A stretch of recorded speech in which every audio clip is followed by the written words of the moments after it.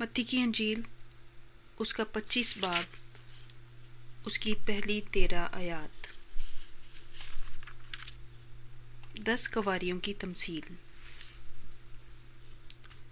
اس وقت آسمان کی بادشاہی ان 10 کنواریوں کی مانند ہوگی جو اپنی مشنیں لے کر دولہے کے استقبال کو نکلیں۔ ان میں 5 بے وقوف اور 5 عقل مند تھیں۔ جو بے وقوف تھیں انہوں نے اپنی مشلیں تو لے لیں مگر تیل اپنے ساتھ نہ لیا، مگر عقل مندوں نے اپنی مشلوں کے ساتھ اپنی کپیوں میں تیل بھی لے لیا۔ اور جب دولہا نے دیر لگائی تو سب اونگھنے لگیں اور سو گئیں۔ آدھی رات کو دھوم مچی کہ دیکھو دولہا آ گیا، اس کے استقبال کو نکلو۔ اس وقت وہ سب کنواریاں اٹھ کر اپنی اپنی مشل درست کرنے لگیں، اور بے وقوفوں نے عقل مندوں سے کہا کہ اپنے تیل میں سے کچھ ہم کو بھی دے دو، کیونکہ ہماری مشلیں بجھ ہی جاتی ہیں۔ عقل مندوں نے جواب دیا کہ شاید ہمارے تمہارے دونوں کے لیے کافی نہ ہو، بہتر یہ کہ بیچنے والوں کے پاس جا کر اپنے واسطے مول لے لو۔ جب وہ مول لینے جا رہی تھیں تو دولہا آ پہنچا، اور جو تیار تھیں وہ اس کے ساتھ شادی کے جشن میں اندر چلی گئیں، اور دروازہ بند ہو گیا۔ پھر وہ باقی کنواریاں بھی آئیں اور کہنے لگیں، اے خداوند، اے خداوند، ہمارے لیے دروازہ کھول دے۔ اس نے جواب میں کہا، میں تم سے سچ کہتا ہوں کہ میں تم کو نہیں جانتا۔ بس جاگتے رہو، کیونکہ تم نہ اس دن کو جانتے ہو نہ اس گھڑی کو۔ پاک نام کی برکت اس کے پڑھے اور سنے جانے پہ ہو، آمین۔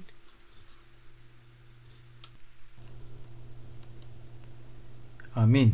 خداوند کا شکر ہو، ایک دفعہ پھر خداوند نے موقع دیا کہ ہم سب مل کے سیکھ سکیں،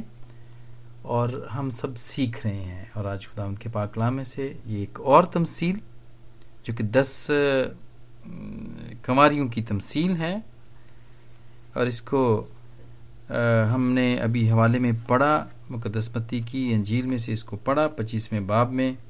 اس کا ذکر، اس کو ہم نے پڑھا، اور اس کے ذریعے سے آج ہم سیکھیں گے کہ خداوند ہم سے کیا بات کرنا چاہتے ہیں اور کیا ہمیں سکھانا چاہتے ہیں۔ لیکن اس سے پہلے میں ضرور، جب دعا سسٹر کر رہی تھی تو ایک حوالہ میرے ذہن میں آیا اور میں اس کو ضرور پڑھوں گا، اور وہ ہے جو پاکستان کے بھی حالات چل رہے ہیں اس کے حوالے سے ہے، بلکہ 2 حوالے ہیں۔ اور ایک پہلا حوالہ تو تیتس کی ہی خط میں ہے کہ عام جو اعلیٰ حکومتیں ہیں اس کے ہم تابع رہیں، اور جو بھی کہتی ہیں اور جو بھی انتظام ہے ان کے ہم ان سب کے تابع رہیں۔ اور دوسرا حوالہ پہلے پطرس کے 2 باب کی 13ویں آیت سے ہے،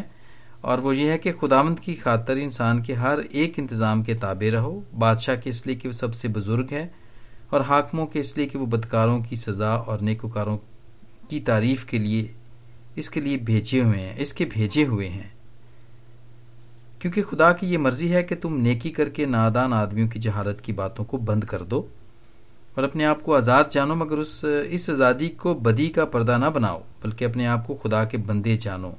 سب کی عزت کرو، برادری سے محبت رکھو، خدا سے ڈرو اور بادشاہ کی عزت کرو۔ تو میرے عزیزو، خداوند کا پاک کلام جو کہ سچا پاک کلام ہے، جس کو ہم پڑھتے ہیں، روز سنتے ہیں، گاتے ہیں، اور اس کو سمجھنے کی کوشش بھی کرتے ہیں، خداوند کا پاک روح میں سکھاتا ہے، وہ پورا ہوا، وہ یہ جو بہت بڑا واقعہ پاکستان کے اندر یہ ہوا، یہ شکر گزاری کا ہوا، یہ اس کا زندہ ثبوت ہے۔ اعلیٰ، کیونکہ خداوند کی طرف سے جتنی بھی حکومتیں ہیں، پاک کلام کی بات ہے کہ جتنی بھی حکومتیں ہیں وہ خداوند کی طرف سے ہوتی ہیں، اور یہ خداوند کی طرف سے پاکستان میں یہ حکومت آئی، اس سے پہلے بھی بڑی حکومتیں آئیں، لیکن انہوں نے یہ فیصلہ نہیں کیا۔ لیکن یہ اس خاص حکومت کے لیے دعائیں بھی تھیں، بہت سارے لوگ ان کے ساتھ بھی تھے، اور یہ خداوند کی طرف سے تھی، گو کہ بہت سارے لوگ ان کے کی طرف نہیں بھی تھے، وہ خلاف بھی تھے، لیکن کچھ ساتھ بھی تھے۔ لیکن خداوند اس حکومت کو لے کے آیا تاکہ یہ شکر گزاری کا کام ہو سکے، تو خداوند کا کلام کی باتیں پوری ہوتی ہیں، اور جب خداوند کی کلام کی باتیں پوری ہوتی ہیں تو پھر دل شکر گزاری سے بھر جاتے ہیں کہ خداوند یہ تو تیرے ہی پاک کلام کی بات تھی، اور یہ تیری طرف سے حکومت آئی تھی،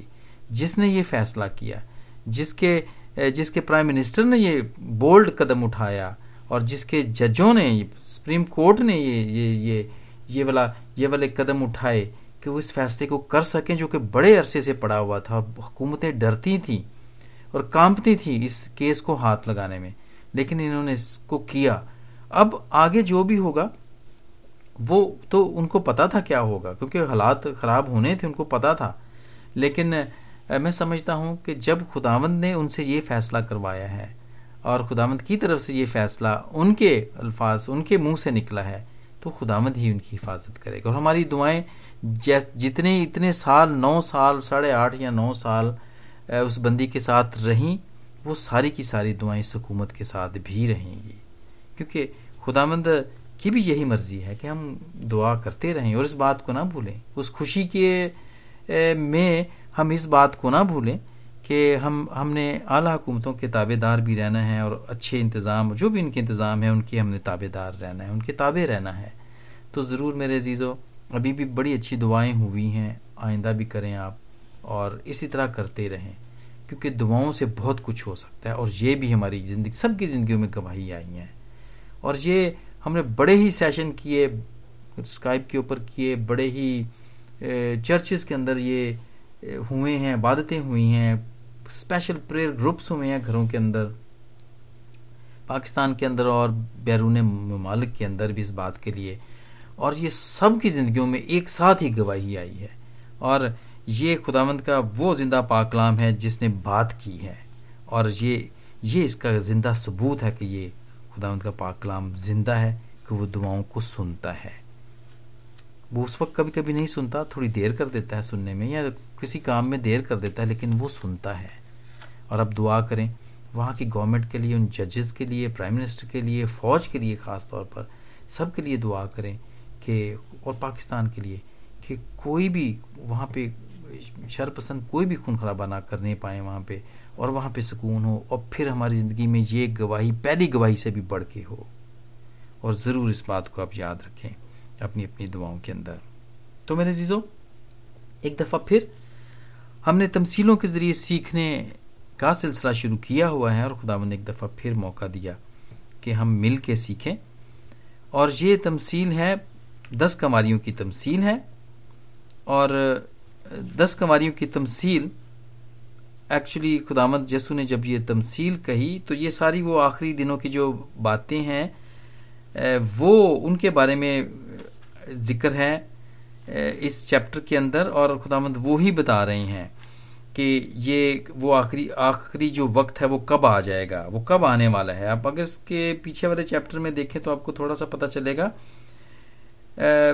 24ویں باب میں، بلکہ 23ویں باب میں بھی اس کا ذکر ہے، اور 24ویں باب میں بھی اس کا ذکر ہے۔ ابن آدم کی آمد کے بارے میں بتایا جا رہا ہے، 29ویں آیت سے ہے۔ پھر انجیر کے درخت کے بارے میں بتایا گیا، اس کی تمثیل ہم نے دیکھی۔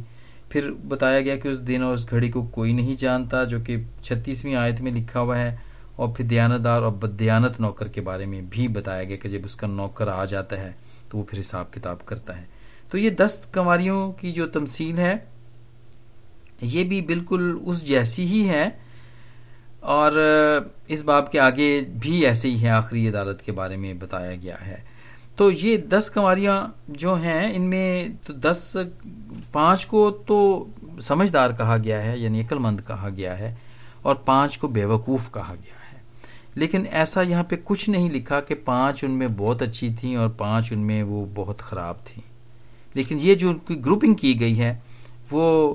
ان کی عقل کے مطابق کی گئی ہے۔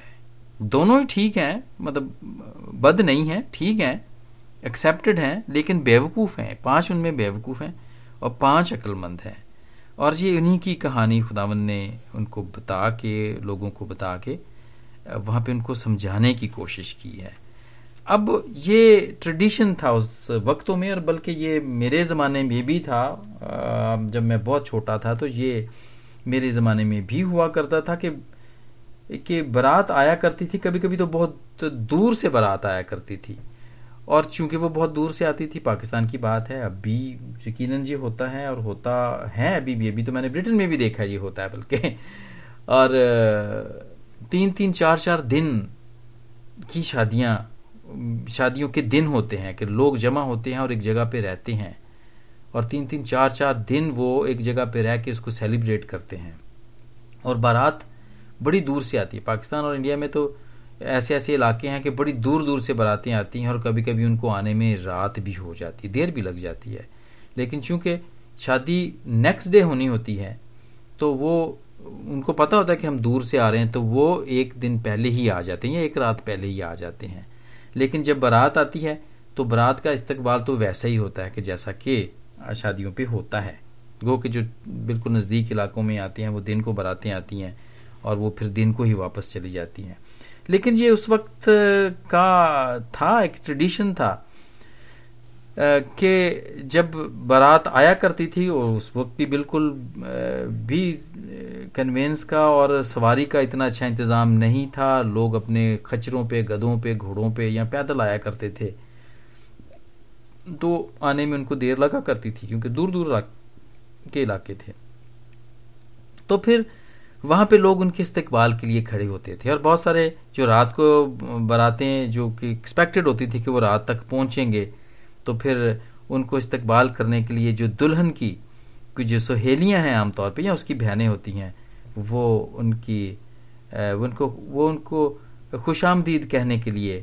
وہ آگے ہوتی ہیں، وہ جاتی ہیں، وہ گھر سے باہر ہو کے کھڑی ہوتی ہیں تاکہ اس کا استقبال کر سکیں۔ تو یہ ٹریڈیشن تھا اور بڑا سادہ تھا وہاں پہ ٹریڈیشن، اور خداوند نے ہمیشہ سادہ سی مثالوں کے ساتھ ہی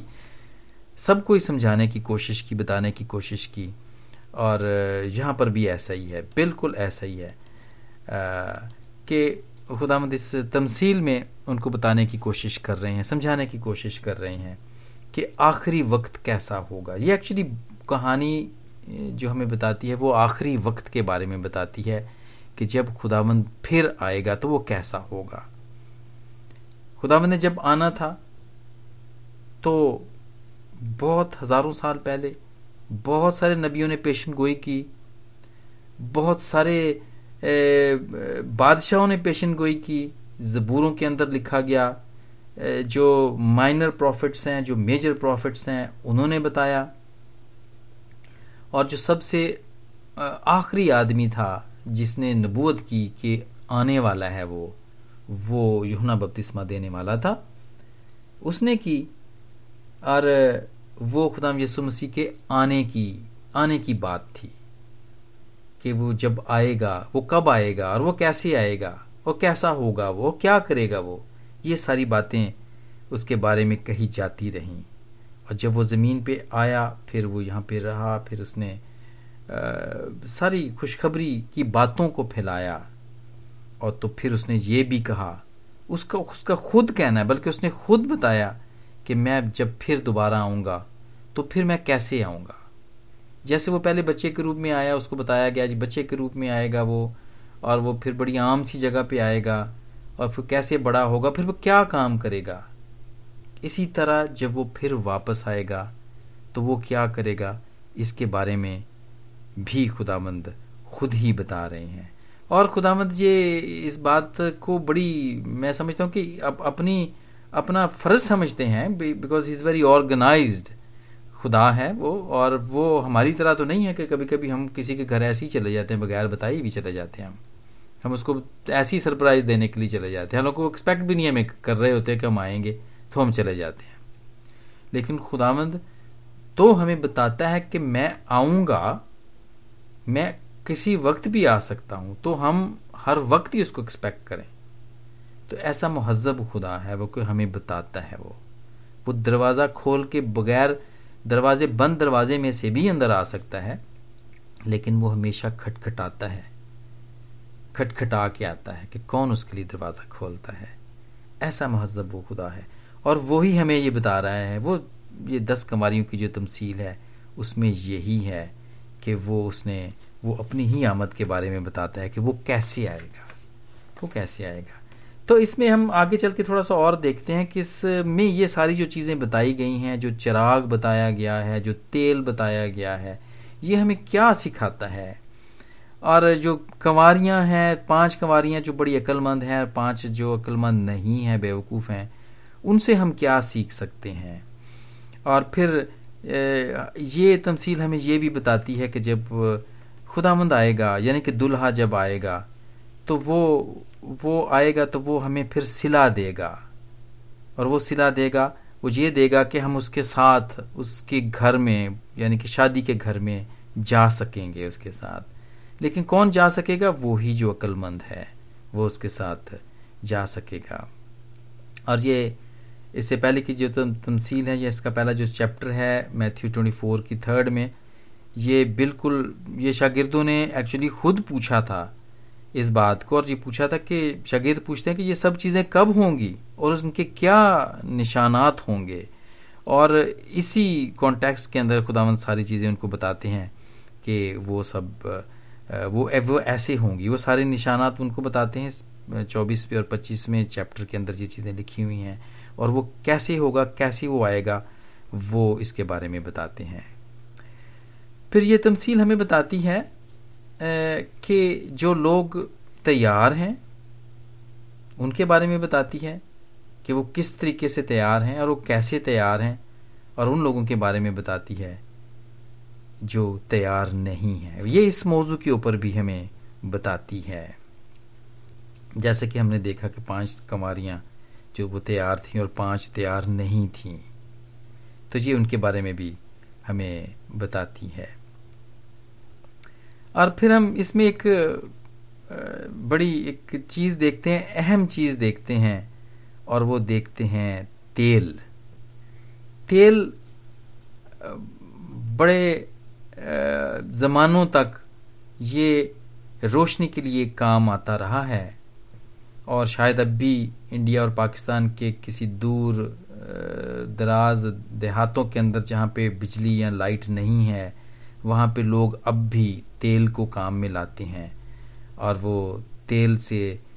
دیے کو یا لیمپ کو جلاتے ہیں تاکہ روشنی ہو. تو یہ تیل بڑے زمانوں تک، اور اب تو خیر 2018 سال پہلے کی بات ہے، تب تو مین سورس تو تیل ہی ہوا کرتا تھا جس سے لوگ روشنی، رات کو روشنی کیا کرتے تھے، اور اسی کی روشنی کے اندر وہ جتنا بھی کام ہوتا تھا اور جتنا بھی کام وہ کرنا چاہتے تھے وہ کیا کرتے تھے. اور یہ اس تیل کی بات ہے جو کہ جلتا ہے اور روشنی دیتا ہے، جو کہ اندھیرے میں روشنی دیتا ہے. یہ اس تیل کی بات یہاں پہ ہو رہی ہے جو کہ یہ تمثیل ہمیں بتاتی ہے. اور میرے عزیزوں، میں اس تمثیل کے بارے میں آپ کو بتاتا جاؤں کہ یہ بہت ہی اہم تمثیل ہے. اور ویسٹ کے اندر بہت سارے چرچز میں کی انٹرنس کے اندر ان کنواریوں کے چھوٹے کے دروازوں کے اوپر ہی مجسمے بنے ہوئے ہیں، جس میں آپ دیکھیں گے کہ وہ لیمپ لیے کھڑے ہوئے ہیں. اور یہ تمثیل پہ گیت بھی بہت بنے ہوئے ہیں. اردو کا گیت بھی بالکل بنا ہوا ہے 4-5 سال پہلے 10 کنواریوں کے موضوع کے اوپر ہی بنا ہوا ہے. اور اس تمثیل پہ ڈرامے کیے جاتے رہے ہیں اور اب بھی کیے جاتے ہوں گے، یہ میرا ایمان ہے. اور اس کے اوپر بہت ساری پینٹنگز بھی بنی ہوئی ہیں. یہ اس قدر اہم تمثیل ہے کہ میں سمجھتا ہوں کہ اس پہ بڑا ہی زور دیا، کلیسیوں نے اس پہ بڑا ہی زور دیا ہے. اور یہ تمثیل ہماری پرسنالٹی کے بارے میں ہمیں بتاتی ہے، اور اس کے بعد یہ ہمیں بتاتی ہے کلیسیاؤں کے بارے میں، جو کہ بہت ہی اہم بات ہے کہ یہ کلیسیاؤں کو ریپریزنٹ کرتی ہے، ان کی نشاندہی کرتی ہے کہ کون سی کلیسیاں ہیں جو کہ عقل مند ہیں اور وہ تیار ہیں، خداوند کی دوبارہ آمد کے لیے وہ تیار ہیں، اور کون سی کلیسیاں ہیں جو کہ تیار نہیں ہیں، جو کہ خداوند کی آمد کے لیے تیار نہیں ہیں. اور جو تیار ہیں ان کو کون سا صلہ دیے جانے والا ہے، اور جو تیار نہیں ہیں ان کو تو ظاہری سی بات ہے صلہ نہیں ملے گا. اور ان کے بارے میں خداوند کیا کہتے ہیں وہ آگے جا کے ہم ضرور اس پہ تھوڑا سا سیکھیں گے کہ یہ کیا ہے. میرے عزیزو، یہاں اس تمثیل کے اندر جو دلہا ہے وہ ہمارا خداوند یسوع ہے، جو کہ پہلے بات ہوئی، اور پھر وہی بات کہ وہ پھر آنے والا ہے، اور اس میں ہم یہی سیکھتے ہیں. اور جہاں پر جو تیل کو بتایا گیا ہے، جو تیل بتایا گیا ہے، وہ تیل کوئی عام تیل نہیں ہے، یہ بڑا ہی اہم تیل ہے جو کہ خداوند چاہتا ہے کہ ہم سب کے پاس ہو. جیسے کہ ہم کلیسیا کے اندر ہیں، جیسے کہ وہ کلیسیاں جو میں نے پہلے بات کی کہ جو کلیسیاں تیار ہوں گی وہ خداوند کا استقبال کر سکیں گی، اور وہی خداوند کے ساتھ اس کی بادشاہی میں جائیں گی. تو یہ وہ کلیسیاں ہیں، کیونکہ کلیسیاں تو ہم لوگوں کے ساتھ مل کے بنتی ہیں، آدمیوں سے مل کے بنتی ہیں، انسانوں سے مل کے بنتی ہیں. لیکن وہ کلیسیاں جس میں وہ لوگ جو تیار ہوں گے، جو پرسنل طور پہ تیار ہوں گے، اور وہ جو مل کے کلیسیا بنائیں گے،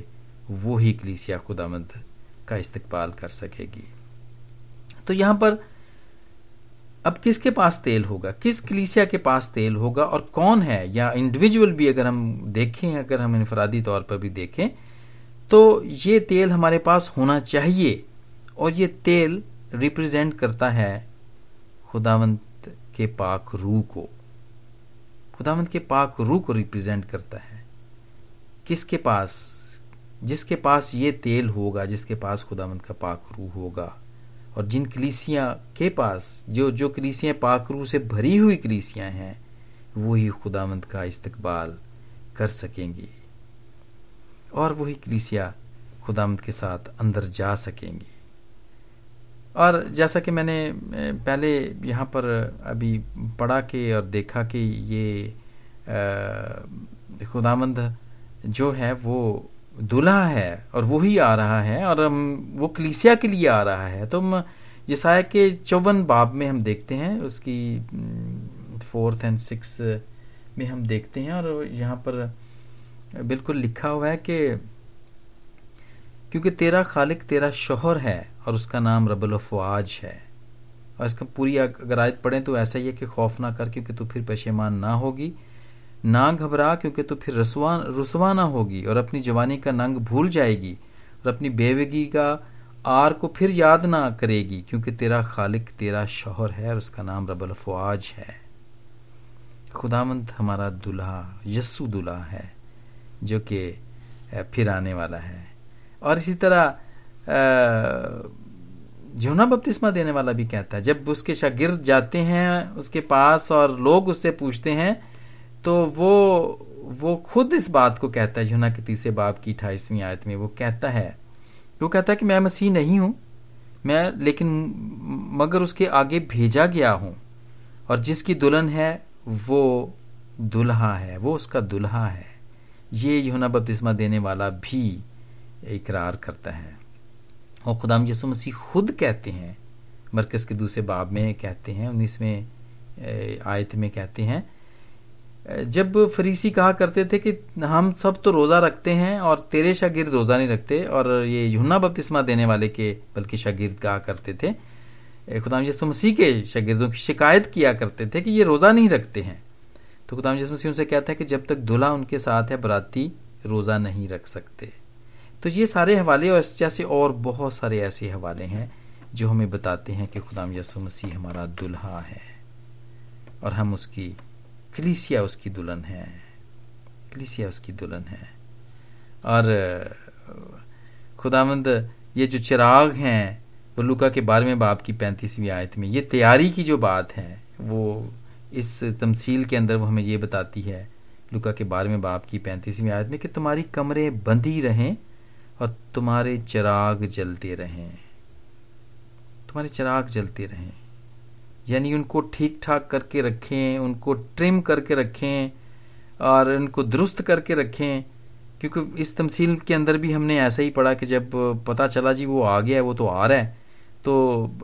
وہ اٹھے، وہ ساری کنواریاں اٹھیں، انہوں نے اپنے چراغوں کو درست کیا، اور پھر 5 کو پتہ چلا جی ان کے پاس تو تیل ہی انف نہیں ہے. لیکن جو سمجھدار تھے، جنہوں نے پہلے سے تیل رکھا ہوا تھا، جن کو پتہ تھا، وہ بالکل تیار تھیں دولہے کے استقبال کرنے کے لیے. تو یہاں پر بھی لوکا کے 12ویں باب میں بھی یہی بتایا گیا کہ تمہاری کمریں بندی رہیں اور تمہارے چراغ جلتے رہیں. ایسا نہ ہو کہ اس کے اندر تیل ہی نہ ہو. اور تیل جو کہ ہمیں پاک روح کے بارے میں بتاتا ہے کہ یہ پاک روح ہے، اور یہ پاک روح کو ظاہر کرتا ہے. اور پہلے زمانے کے اندر، پرانے زمانے کے اندر، پوری بائبل کے اندر بہت سے ایسے حوالے ہیں جس میں ہم دیکھتے ہیں کہ تیل سے مسح کیا جاتا ہے. تیل سے بہت سارے، بلکہ یہ تو اگر ہم دیکھیں اس کو خروج کی کتاب میں ہی دیکھیں، 30ویں باب میں دیکھیں اور 23ویں آیت میں دیکھیں، تو ایک ترکیب یہاں پہ خداوند خود اپنا بندہ موسیٰ، بندہ خدا جو تھا، مرد خدا جو تھا موسیٰ، اس کو خداوند رب الافواج اس کو خود ایک تیل کی ترکیب بتاتا ہے، اور پھر وہ کہتا ہے کہ اس سے مسح کیا جائے، اس کو کانسیکریٹ کر کے، اس تیل کو کانسیکریٹڈ آئل جو ہے، مسح کیا ہوا جو تیل ہے، اس کی ترکیب بتاتا ہے خداوند اس کو، کہ جتنے بھی وہاں پہ کام کرنے والے ہیں خیمہ اجتماع کے اندر، اور جتنے بھی خدمت کا کام کرنے والے ہیں، ہارون کو، اس کے بیٹوں کو، وہ مسح کا تیل خداوند اس کی ترکیب بتاتا ہے کہ یہ تیل لگا کے تم اس کو مسح کر سکتے ہو. یعنی کہ جس کو وہ تیل لگایا جائے گا، وہ خداوند کا پاک روح اس کے اندر بھرپور اور زور سے کام کرے گا. اور یہ تیل عام طور پہ زیتون کا تیل ہوا کرتا تھا، جو کہ اس کے بارے میں کہا جاتا ہے کہ زیتون کا تیل اس لیے ہوا کرتا تھا کہ ایک تو یہ درخت بہت دیرپا ہوتا ہے، بہت بڑا درخت بنتا ہے، یہ بہت سال تک رہتا ہے، تقریباً کوئی اس کو 70 سال تک بھی کے بھی درخت اولیو آئل ہوتے ہیں، یا شاید اس سے بھی اب زیادہ ہوں. اور ایک پرانا درخت ہوتا ہے، اور یہ اسٹرانگ ہوتا ہے، اور یہ دیرپا ہوتا ہے. اور یہ درخت ہمیں یہ بتاتا ہے کہ دیرپا ہونے کا یہ مطلب ہے، اور یہ تیل دیتا ہے کہ خداوند کے ساتھ ہم کتنی دیر رہتے ہیں، کتنے ہم دیر اس خداوند کے ساتھ ہم رہتے ہیں. درخت جو کہ بالکل جاڑ بیابانوں کے اندر بھی ہیں، ہر جگہ پہ ہیں، اور وہ کھلے آسمان کے نیچے ہیں، اور ہر طرح کا موسم اس کے اوپر پڑتا ہے، اور وہ ہر طرح کی سختی کو سہتا ہے. اچھی دھوپ بھی دیکھتا ہے، پھر بہت گرمی بھی دیکھتا ہے، سردی بھی دیکھتا ہے، لیکن پھر بھی وہ قائم رہتا ہے. اور اس درخت کو اولیو کا جو درخت ہے، زیتون کا جو درخت ہے، وہ عام طور پہ اسی کا تیل استعمال کیا جاتا رہا ہے، اور اس کو اسی لیے استعمال کیا جاتا رہا ہے کہ یہ درخت ایک دیرپا ہے، پرانا ہے، اور ویری اسٹرانگ ہے. یہ یسایہ کے 61ویں باب میں اگر ہم پڑھیں تو ہمیں یہاں پہ پتہ چلتا ہے جو پہلے تیل سے جو ہمیں مسح کیا جاتا رہا ہے، اور بہت سارے بادشاہوں کو، ایون کہ داؤد بادشاہ کو تیل کے ساتھ مسح کیا گیا، ساؤل بادشاہ کو تیل کے ساتھ مسح کیا گیا، اور اس کے بعد پھر اسی طرح جتنے بھی بادشاہ گزرے بنی اسرائیل کے، ان کو تیل کے ساتھ ان کو مسح کیا جاتا رہا. تو اسی طرح اب تو تیل کے ساتھ اب بھی ایسا ہی ہے، تیل کے ساتھ ہم لوگ استعمال کرتے ہیں، اس پہ دعا کرتے ہیں، ان کو بیماروں کو دیا جاتا ہے. بہت سارے لوگ اپنے گھروں کی چوکھٹوں پہ اس کو لگاتے ہیں، رات کو سوتے وقت اپنے بچوں کو لگاتے ہیں، اندر باہر آتے جاتے اس کو استعمال کرتے ہیں. اور دعا کیے ہوئے تیل بالکل ایسا ہی کام کرتا ہے جیسا کہ پاک روح کسی کی زندگی میں کام کرتا ہے. اور جیسا کہ یسایہ کے 61ویں باب میں پہلی آیت میں ہم نے دیکھا اور پڑھا کہ خداوند خدا کا روح مجھ پر ہے، کیونکہ اس نے مجھے مسح کیا ہے تاکہ حلیموں کو خوشخبری سناؤں. پاک روح کا مسح، یہ وہ جو تیل کام کیا کرتا تھا نا، وہ خداوند کا پاک روح بھی اسی طرح مسح کرتا ہے جیسے تیل مسح کرتا ہے، بالکل اسی طرح ہی وہ مسح کرتا ہے. اور ہم دیکھتے ہیں اعمال کے 10ویں باب کی 38ویں آیت میں ہم دیکھتے ہیں کہ خود رسول خود کہتے ہیں خداوند کے بارے میں کہ خدا نے یسوع کو ناصری کو روح القدس اور قدرت سے مسح کیا تھا کہ وہ بھلائی کرے اور ان سب کو جو ابلیس کے ہاتھ سے ظلم اٹھاتے ہیں شفا دیتا پھرے، کیونکہ خداوند خدا خود اس کے ساتھ تھا. یہ خداوند یسوع مسیح کے بارے میں کہا گیا تھا کہ اس کو روح القدس کی قدرت سے اس کو مسح کیا گیا تھا. تو وہ بھی مسح تھا، مسیح تھا، اس لیے تو مسیح تھا وہ. اور پہلا یوحنا کے دوسرے باب کی 20ویں آیت میں بھی ایسا ہی لکھا ہوا ہے کہ اور تم کو تو اس قدوس کی طرف سے مسح کیا گیا اور تم سب کچھ جانتے ہو، یعنی سچائی کو، یعنی کہ جو مسح کیے ہوئے ہیں وہ سب کچھ ہی جانتے ہیں، وہ سب کچھ ہی جانتے ہیں، اور یہ مسح یہ روح سے جو مسح کیے ہوئے ہیں یہ ان کی بات ہے اور ان کے بارے میں ہم سیکھ رہے ہیں۔ زبور 45 کے اندر بھی بالکل اسی طرح ہی لکھا ہے کہ تو نے صداقت سے محبت رکھی اور بدکاری سے نفرت، اس لیے خدا تیرے خدا نے شادمانی کے تیل سے تجھے تیرے ہم اسروں سے زیادہ مسح کیا۔ میرے عزیزو، سارے ہم نے حوالے پڑھے تیل سے مسح کرنے کے حوالے سے، اور پھر تیل جو ریپرزینٹ کرتا ہے روح القدس کو، پاک روح کو کرتا ہے، اور پھر ہم نے یہ دیکھا کہ اس میں بھی ڈیفرنس ہے، اور وہ ہم نے زبور 45 میں ہم نے دیکھا اس کی 7ویں آیت میں کہ خدا تیرے خدا نے شادمانی کے تیل سے تجھ کو تیرے ہم اسروں سے زیادہ مسح کیا۔ یہ جو 5 کنواریاں جو اپنے پاس اضافی تیل رکھتی تھیں، میں سمجھتا ہوں کہ یہ آیت ان کے لیے کہی گئی ہے، اور وہ 5 جن کے پاس اضافی تیل نہیں تھا تو ایک ہی گروپ،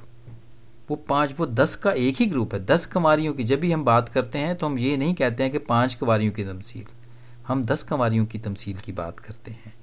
اور یہ بالکل آیت انہی کے لیے ہی ہے کہ خداوند تیرے خدا نے شادمانی کے تیل سے تجھ کو تیرے ہم اسروں سے زیادہ مسح کیا۔ لیکن کیوں مسح کیا؟ سوال یہ پیدا ہوتا ہے کہ پھر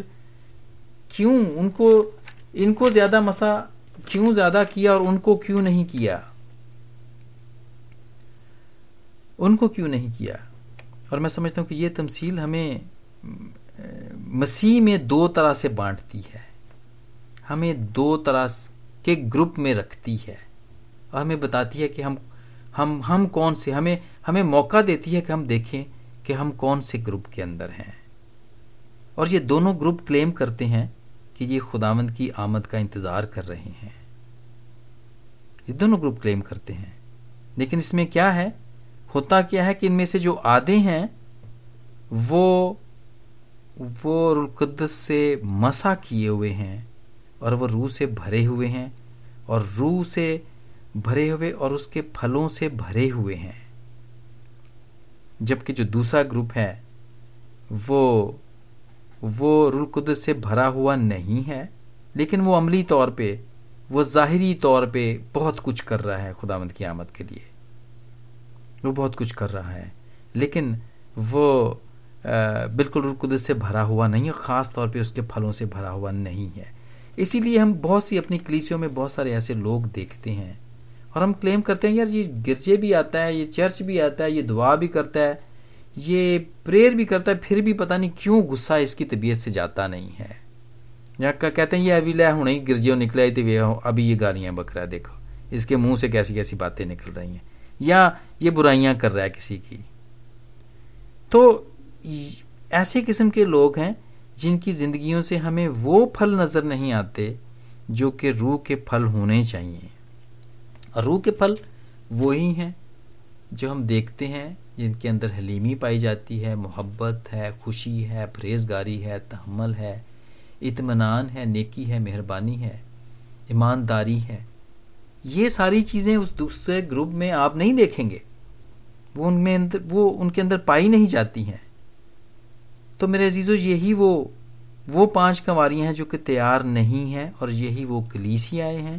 جو کہ تیار نہیں ہیں، اور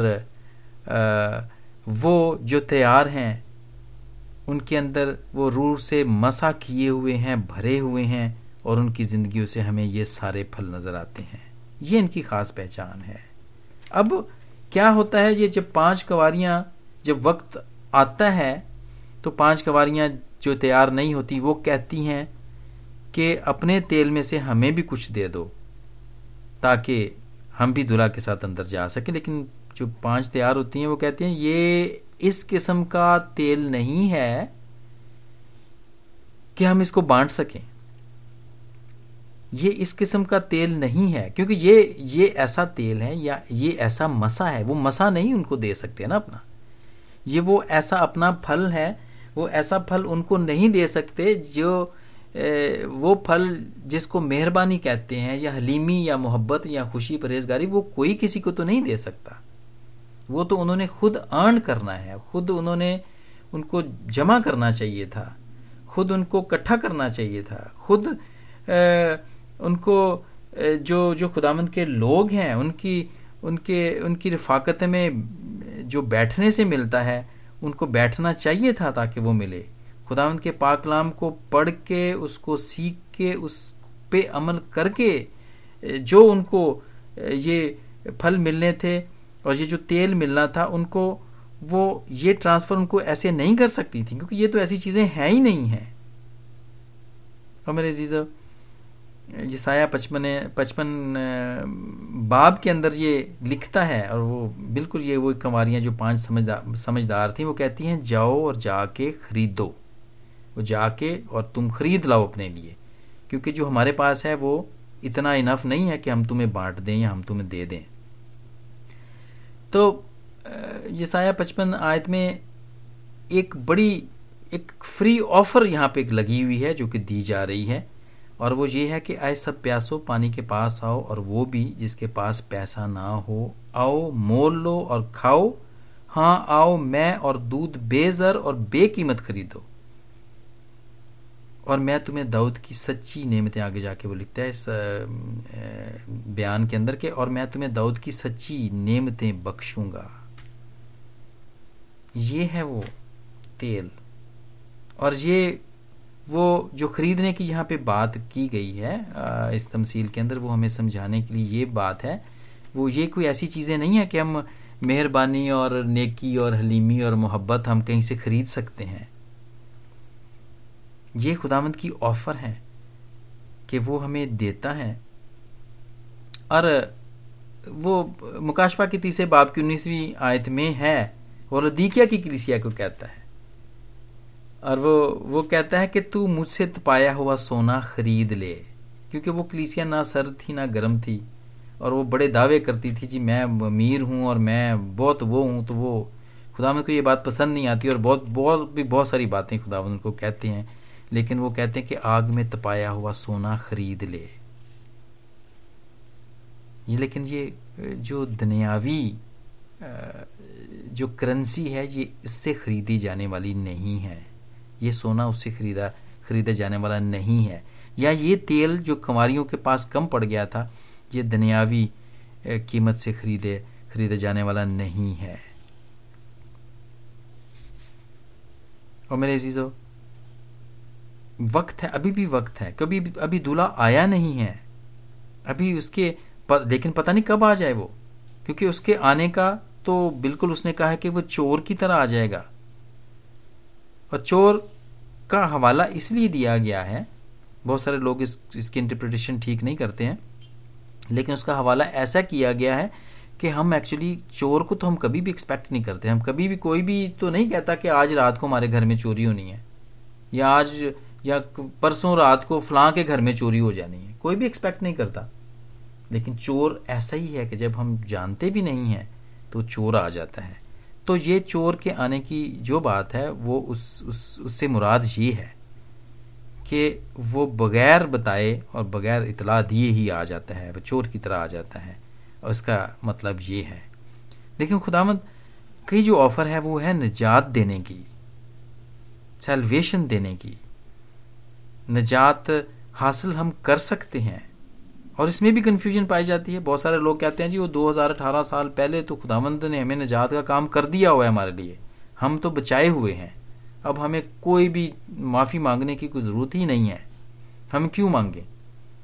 ہم کیوں گائیں جی میرا دل پاپاں دے نال ہویا سی کالا کالا؟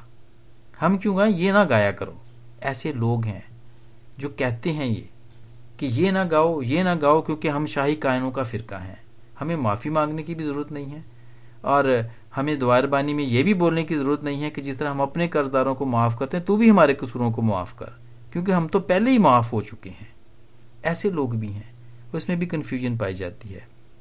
لیکن آپ دیکھیں 10 کنواریوں کی جو مثال ہے اس میں 10 ہی تیاری کی ہے، انہوں نے دلہا کے آمد کی تیاری کی ہے، لیکن 5 ان میں تیار نہیں ہے. ان میں تیار نہیں ہیں، نجات ان کو نہیں ملی ہوئی ہے، وہ مسا نہیں کی گئی ہیں، روح القدس ان کو نہیں ملا ہوا ہے، اس کی نعمتیں ان کے اندر نہیں ہیں۔ ان سے ہمیں پتہ چلتا ہے کہ روح القدس سے مسا کی ہوئی نہیں ہے وہ، تو نجات بھی ان کو نہیں ملی ہوئی۔ اور کیسے نجات تو انہی کو ملے گی نا کہ جو دلہا کے ساتھ اندر چلی جائیں گی، کیونکہ یہ تو صلہ ہے، نجات تو صلہ ہے ایک، جو کہ ہم آگے جا کے دیکھتے ہیں کہ وہ صلہ ہے۔ اور متی کے 7ویں باب کی 2 آیت میں ہے، اس وقت میں ان سے کہہ دوں گا، اور جب خداوند وہ کہیں گی کہ دروازہ کھٹکھٹاتی ہیں اور وہ کہتی ہیں کہ ہمیں بھی صلہ دو، ہمیں بھی اندر آنے دو، تو خداوند کیا ان کو کہتے ہیں متی کے 7ویں باب کی 2 آیت میں، اس وقت میں ان سے صاف کہہ دوں گا کہ میری کبھی تم سے واقفیت نہ تھی، میری کبھی تم سے واقفیت نہ تھی، اس لیے کہ دلہا نے وقت دیا کہ تم تیاری کرو، ہم تیار نہیں ہوئے، یا وہ کنواریاں تیار نہیں ہوئی۔ اور جب وہ اس چیز کو خریدنے کے لیے جاتے ہیں اور دلہا آ جاتا ہے، اور جو تیار تھی ان کو صلہ مل جاتا ہے، وہ اندر جا کے اس کے ساتھ جشن میں شامل ہو جاتی ہیں۔ اور جو بعد میں آتی ہیں، جب وہ کہتی ہیں جب ہم تیار ہیں اب ہمیں اندر آنے دو، تو وہ کہتا ہے کہ نہیں، میری تم سے واقفیت نہیں ہے، میں تو تمہیں جانتا ہی نہیں ہوں۔ اس لیے میرے عزیزو، ہم سب کو چاہیے کہ جاگتے رہیں، اس لیے کہ پتہ نہیں دلہا کب آ جائے گا۔ اور یہ جو بڑی اہم، ویسے تو ساری ہی تمثیلیں بڑی اہم ہیں، لیکن یہ ایک اور بہت ہی اہم تمثیل جو کہ خدا یسوع کے آمد ثانی کے پہ ہے، یہ ہمیں یہی سکھاتی ہے کہ اگر آج تک اگر ہمیں نجات کے پیغام کو نہیں سمجھا ہے، اور اگر آج تک ہم نے کوشش نہیں کی ہے کہ ہم وہ ساری باتیں جو نجات لینے کے لیے ہم کر سکتے ہیں، اگر ہم نے نہیں کی، تو آج بھی موقع ہے، ہم تیاری کر لیں، اپنے چراغوں کو درست کر لیں، اور اپنے پاس اضافی تیل رکھ لیں جو کہ پاک روح ہے، جو کہ ہمیں خداوند کے ساتھ کو ہم اس دروازے سے اندر داخل کرنے میں مدد دے سکتا ہے، جو پاک روح کی مدد سے جو ہماری دعائیں ہیں وہ سنی جاتی ہیں، جو پاک روح کی مدد سے جو ہم پاک کلام کو پڑھتے ہیں، سنتے ہیں، سمجھتے ہیں، اور پھر پاک روح کے وسیلے سے ہی ہم میں وہ سارے پھل آتے ہیں۔ یہ وہ تیل ہے میرے عزیزو، جس کی ہمیں ضرورت ہے۔ اگر آج تک ہمارے پاس یہ نہیں ہے، ہم نے تیار نہیں کیے، اگر ہم نے اپنے چراغوں کو درست نہیں کیا، ہمارے پاس اضافی تیل نہیں ہے، تو اب بھی موقع ہے، آفر لگی ہوئی ہے۔ خداوند کہہ رہا ہے کہ اے سب پیاسو، پانی کے پاس آؤ، اور وہ بھی جس کے پاس پیسہ نہ ہو، آؤ مول لو اور کھاؤ۔ ابھی بھی آفر لگی ہوئی ہے۔ اور خداوند آج مجھے اور آپ سب کو اس دلہے کے استقبال کرنے کا بھرپور فضل بخش دے جو کہ ان ایکسپیکٹڈ آنے والا ہے۔ خداوند ہم سب کو آج اپنی برکات سے نوازے، اور اپنے پاک کلام کو سمجھنے کا اور اس پہ عمل کرنے کا بھرپور فضل بخش دے۔ آمین۔